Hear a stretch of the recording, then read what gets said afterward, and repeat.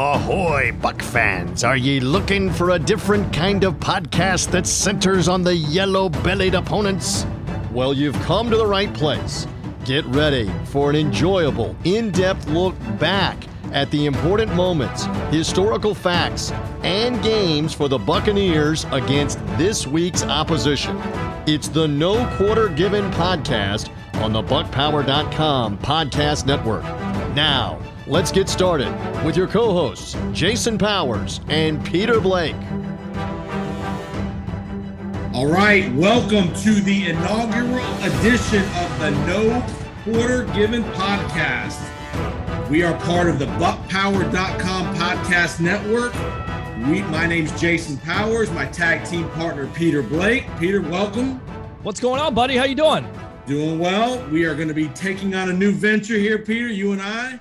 We are going to go down memory lane throughout the football season with the Buccaneers. The object of this podcast is we are going to do a little historical review and analysis of the Buccaneers versus their given opponent that given week. So obviously week one of the 2021 season is the Dallas Cowboys. So we are going to focus tonight on this podcast, this episode, on the historical games between the Bucs and the Cowboys.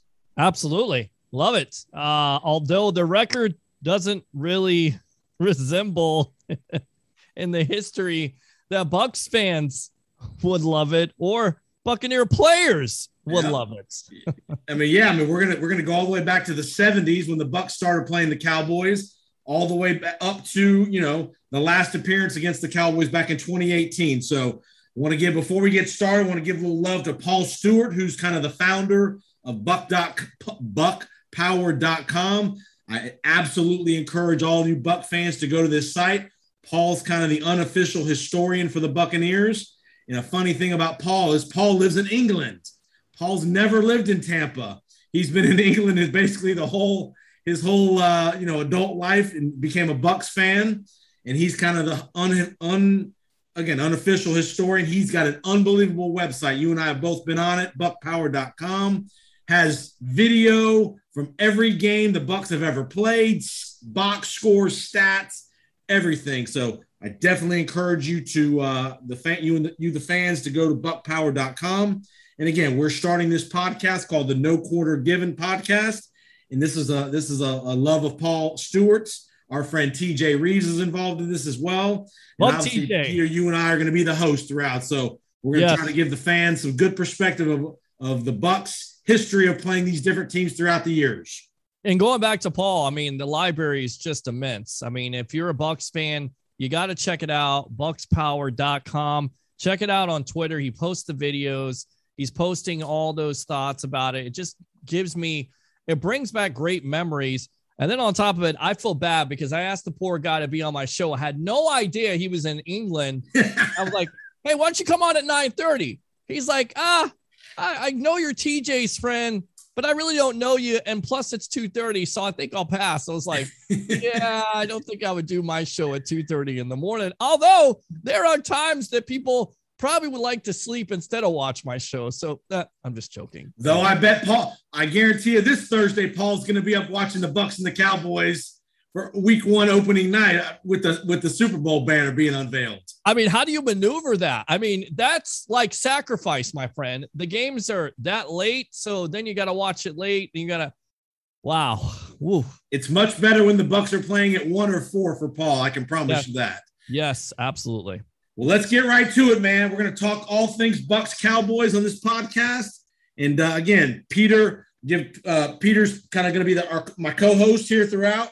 And Peter, talk to us about what you're doing. I know you're the host of NSPN. Give the audience a little love about what you're doing. Yeah, it's the evolution of sports talk television. It's the Sports Web live on NSPN. And of course, I love St. Pete.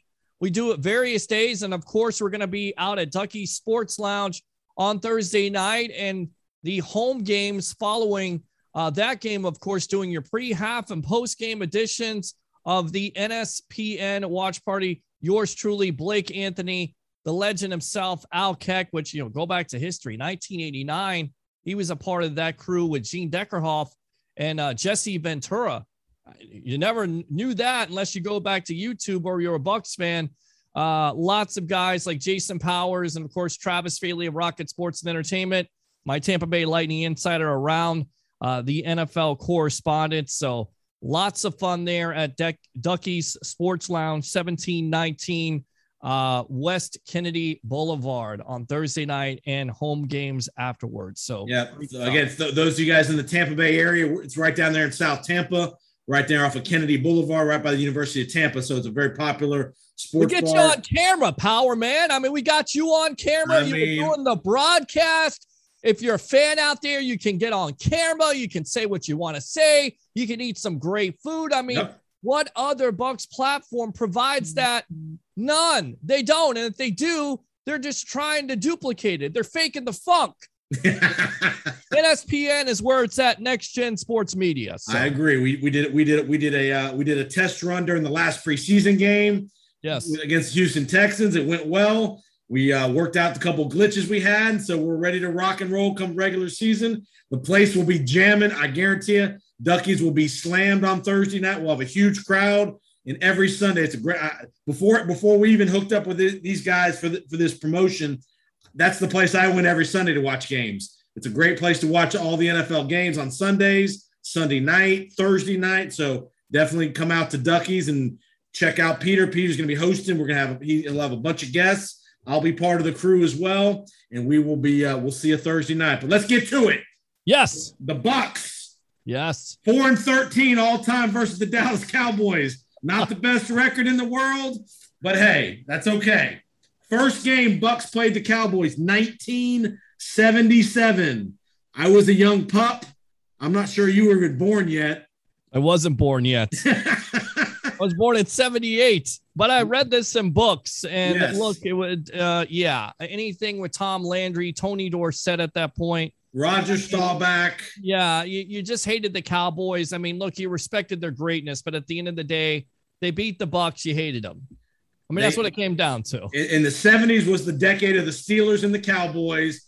Both of them had tremendous success throughout the decade. The Cowboys, obviously, the doomsday defense, Staubach, Dorsett, Tom Landry. The first Buck game in 77, they went to Dallas. Remember, the Bucs were an expansion team in 76, so you weren't expecting them to go to Dallas and beat the perennial contenders. No. They did lose that first game 23-7 in Dallas, 1977. And that was a real expansion team. It's not like the fake expansion teams where you get a chance to have an expansion draft and you also have a real draft and free agency and stuff like that. You're absolutely correct. And, you know, what always comes up, we were talking to people about this in the mid 80s or whatever, when you're becoming a Bucs fan and you look at Tony Dorsett and his success and you go back to it and you always hear this, and you're going to hear this when we go to the 90s too with Emmitt Smith. Man, they could have had Tony Dorsett, but they drafted somebody else. And remember, the first, obviously the Bucs' first ever draft pick was Leroy Selman. So, that was a hell of a pick by the Buccaneers. Obviously turned into a Hall of Famer. Sure. And what a community leader he turned out to be, and all the things he's done. He did post football before he passed away. But 77, obviously the Bucs were in the beginning stages. The Cowboys were running through the decade of the 70s. The Bucs don't play again the Cowboys until 1980. They played them in 82 and 83 in the playoffs. Was kind of their next set of games against the Cowboys. Remember, the Bucs in 79 went to the NFC title game and lost that memorable game to the Rams, 9-0. They saw the Cowboys early in the 80s in two postseason games, 82 and 83. They played them actually in the 83 regular season as well. 1983, the Bucs lost in overtime in Dallas in an overtime game. John McKay, Danny White was the quarterback for the Cowboys at the time. Do you remember any recollections of the two playoff games? I remember the 38-0 game in 1982 where the Bucs just got destroyed going to Dallas in the divisional playoff round. No, sir. I'm not going to act like I remember those games because I was born in 78. But that was basically the swan song for Doug Williams, because after that playoff game, then you move on to the USFL. Right. Well, you let Doug Williams go, and then you get to throw in Samoan. And then after that, you have Lehman Bennett, no more John McKay, who's in favor of execution. Of course, one of the great quotes out there in history. Look it up there, kids, on YouTube. No, just check real quick. Just check out Brian Kelly the other night trying to use that quote from John McKay in the post game of the Florida State Notre Dame game. Love it. Absolutely love it.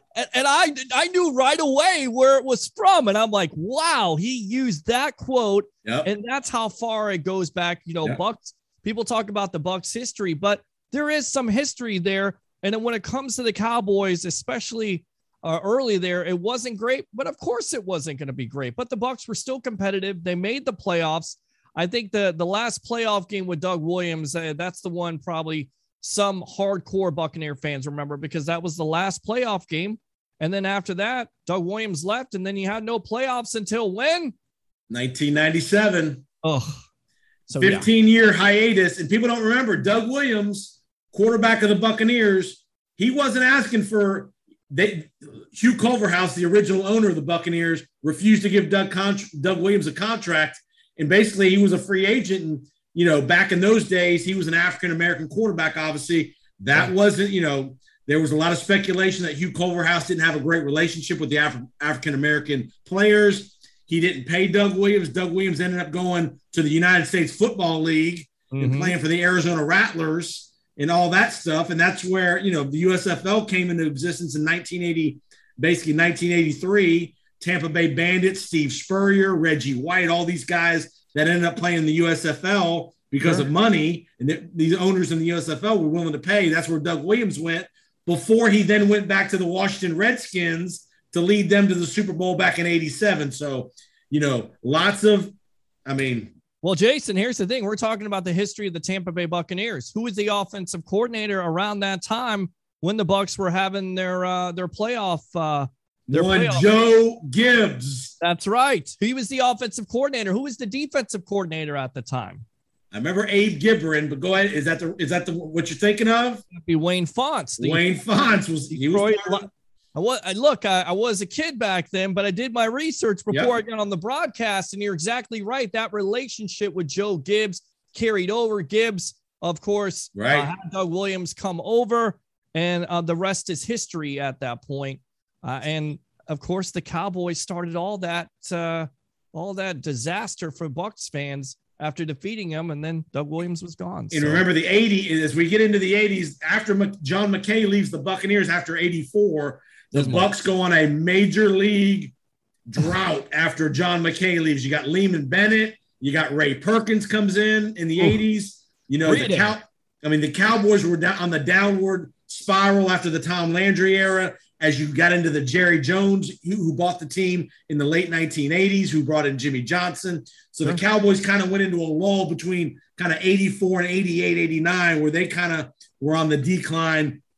And it's funny, the Bucs didn't, after the 83 game, like you said, led by Jack Thompson and the throwing Samoan, the Bucs don't play the Cowboys again until 1990, which is kind of interesting that they had such a long drought between appearances. Remember, nowadays, you see a team every 4 years. You play everybody in the league every 4 years at least once, whereas back then there were probably years and years and years where you wouldn't see a team like the Bengals or the Seahawks and teams like that. It wasn't nearly as much of a fair scheduling system as it is now.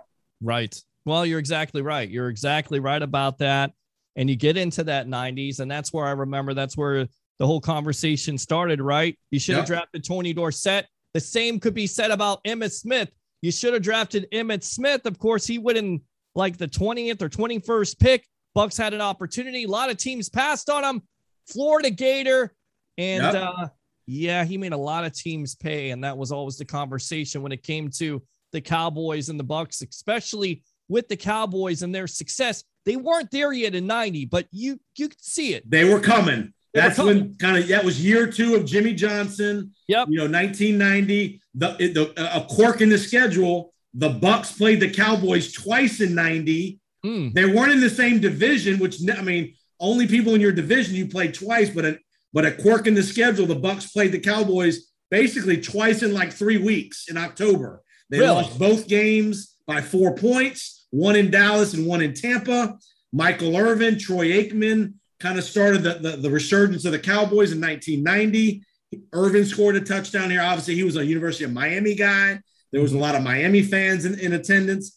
The Bucs were led by Vinny Testaverde, Gary Anderson at running back. You had Broderick Thomas. We all remember Broderick Thomas at linebacker. And a guy that I want to mention, I know that we just had some bad news about, Keith McCants was on the 1990 team as well.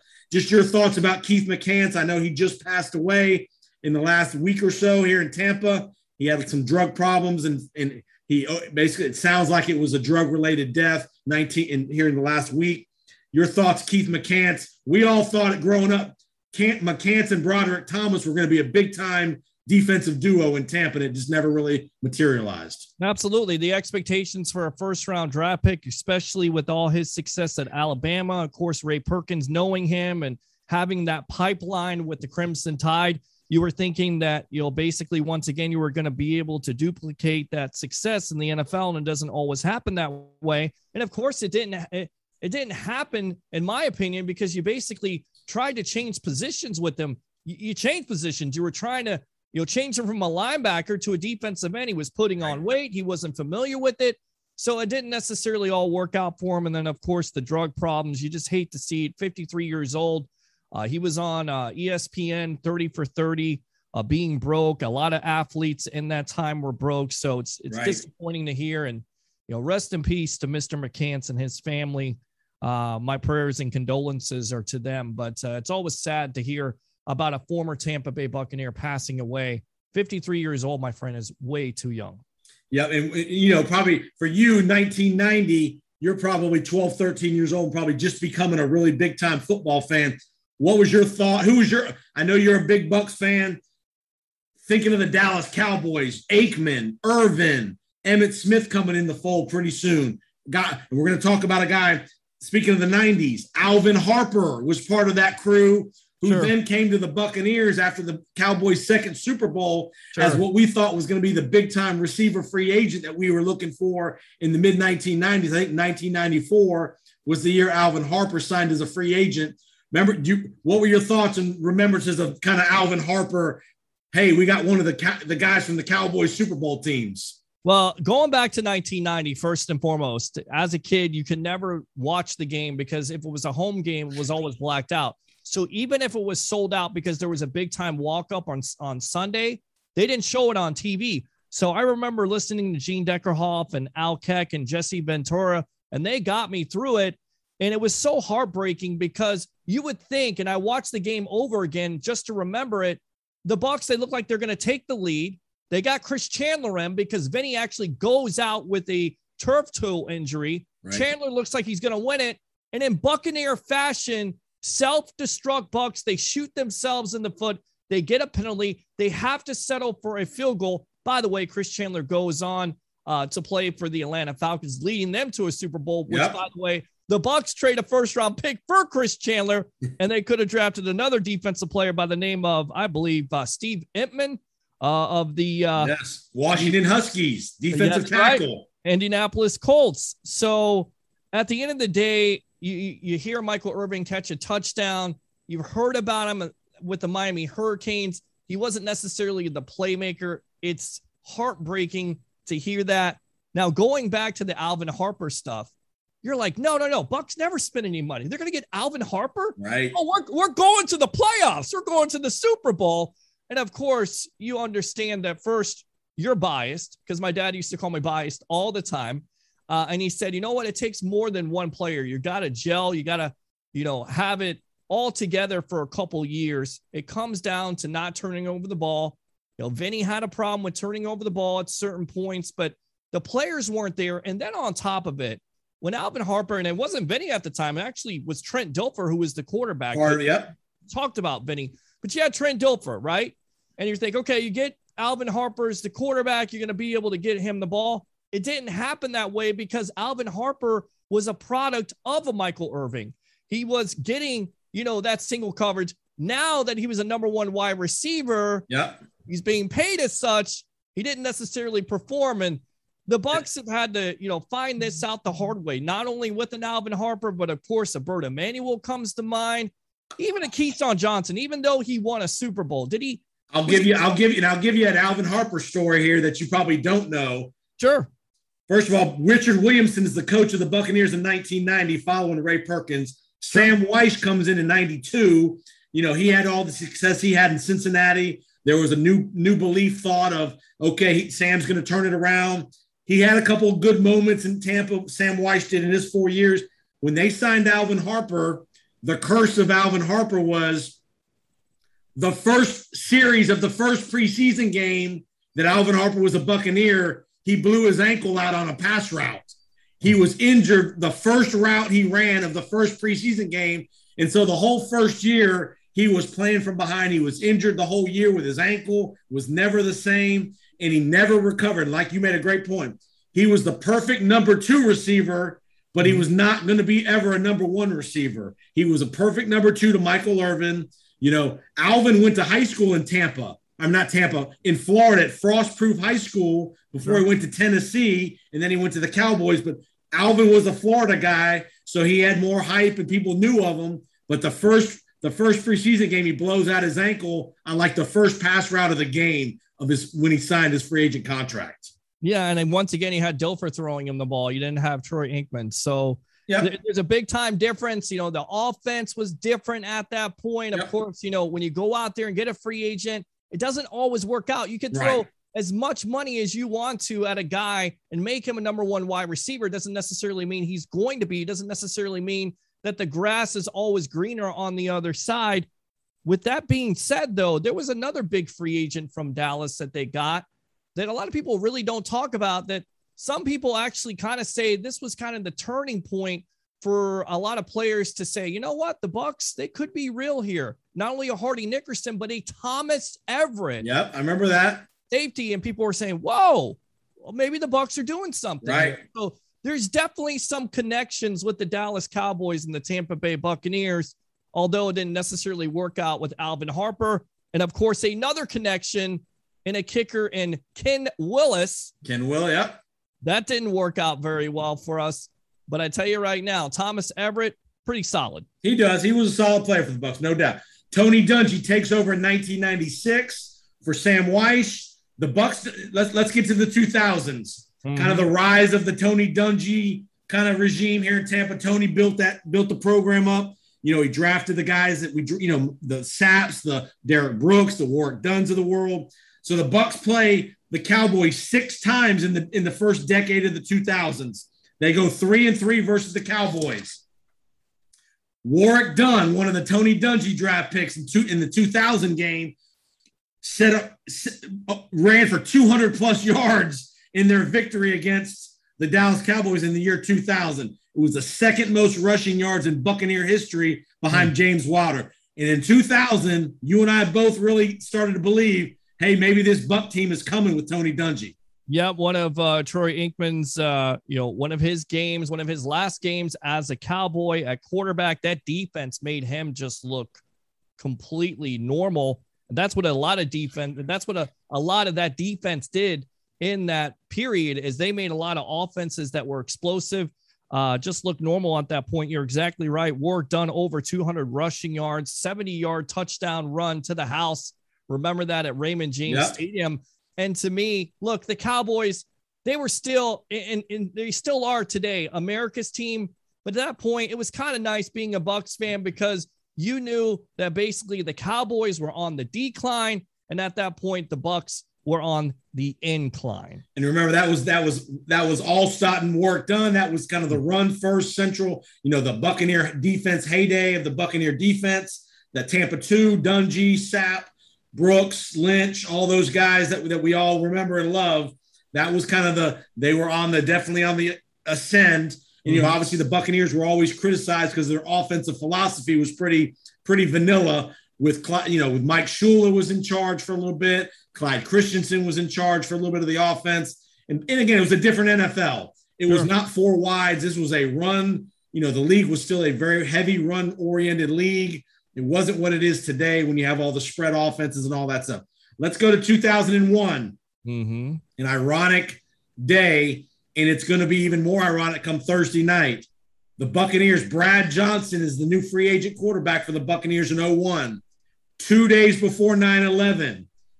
And 20 years to the day in 2021, before the 20 years anniversary of 9/11, the Bucs are playing the Cowboys again. What an ironic kind of on the calendar of those two dates. Yeah, no, absolutely. I mean, I think everybody is always never going to forget, 2001, of course, 9/11, with, the NFL going on. I don't know. I don't know what to say. I'm kind of speechless on that moment because it's crazy. You think about it and it seems like it was just yesterday. Right. Honestly. And where you were. I know that I was sent home from work and I was doing sales and they sent me home and I was like, why did you send me home? And they're like, watch TV. Yeah. Don't even come to work. Just watch TV. We can't work today. And it was that type of where you had to be on the phone talking to people and people were just freaking out because at that point you had no idea what was going on. You had no idea if we were going to war. You had no idea. What you had an idea was that the Twin Towers were damaged and planes were running into them. And you thought this was, a movie, and it wasn't. It was horror. So going back to the game, it was 10-6. Once again, we always talk about it in this era. It was all about the Bucs defense. Yeah. I mean, it didn't matter. And this was the year that you acquired a Brad Johnson and you were excited about the offense and what it could do. Right. And still they were having their problems, even at that point, trying to get it together. But the defense, and of course they eventually figured it out. Like, that was John Gruden the next year. Right. But it was all about defense in this game, chasing around Quincy Carter, holding Emmitt Smith under 100 yards. Sure. Anytime you can do that. I don't care. People say, well, Emmitt Smith has seen his best days. Hey, look, that's still Emmitt Smith. He can still kill you in a heartbeat. So absolutely. All right, let's go to the 2006 game. Thanksgiving, the Bucs, one of their rare appearances on Thanksgiving Day in Dallas. Tony Romo carves up the Buccaneers like a freaking fried turkey on Thanksgiving for 5 touchdowns in Dallas, 38-10 Cowboys on Thanksgiving Day. And you're the kid, right? On Thanksgiving, you always see the Lions and the Bears play. And you're the Lions and the Cowboys host the game. The Lions and Cowboys are always hosting. Right. They're always hosting the game. And you finally get the opportunity to have the Tampa Bay Buccaneers on. And you're excited about it. And you had your turkey. You had your gravy. You had all your fixings. You had your sweet potatoes. You got to have sweet potatoes. And by the way, you got to have the gravy on the mashed potatoes. Because if you don't, I'm coming after you on my radio show. And I did that for my mom one day. True story, because she didn't have gravy on the mashed potatoes. Another story. We'll tell that another day. But look, you can't ruin Thanksgiving with, not having gravy on the mashed potatoes. And you can definitely ruin Thanksgiving. Tony Romo. By watching Tony Romo basically pick that defense apart in a blowout. Absolutely. It was a perfect game to go to sleep to. Honestly, you're right. The tryptophan was activated early for Peter Blake. It was because there's 3 things that can happen that day, and they all don't have to be in order. You can eat, you can watch football, and you can sleep. Now the games are boring. You have permission to go to sleep. That's right. You want to wake up, you can eat again. But at that point during that game, I wanted to eat myself like 2 or 3 helpings. And I just fell asleep because I just couldn't watch any more of it. I couldn't, there was nothing positive you could take out of that. Besides, I'm going to tell you a good TJ Reeves story. As we know, TJ Reeves is our buddy. He's part of the Buccaneer Radio Network. Yeah. TJ was covering the game for the Buccaneer Radio Network in Dallas, Thanksgiving Day. He tells me the story how he had to have his Thanksgiving meal was in a paper plate sitting next to Dan Reeves, the former Cowboy and obviously the Falcons coach and the Broncos coach.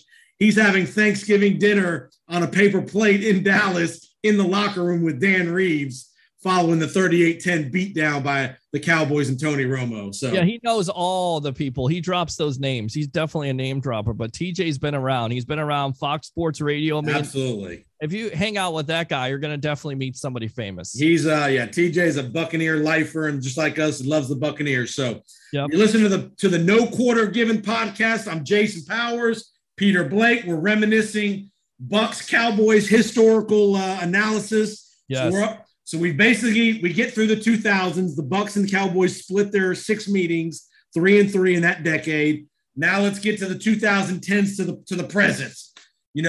Gruden leaves in 2009. Raheem Morris takes over. more despair. Raheem did have a 10-win season in one of his 3 years. Greg Schiano joins the Buccaneers in 2012. Lovie Smith, 2014. Dirk Cutter, 2016. Let's talk about the last decade or so of the Bucs Cowboys. Both franchises have been rebuilding. The Cowboys, since the 93-95 Super Bowl, haven't won a Super Bowl since 95. Obviously, the Bucs won their Super Bowl in 2003, and not a whole lot of playoff success in this next decade for either team. Your thoughts? Well, what is significant about 2009? Who's the starting quarterback that day for the Bucs? You tell me.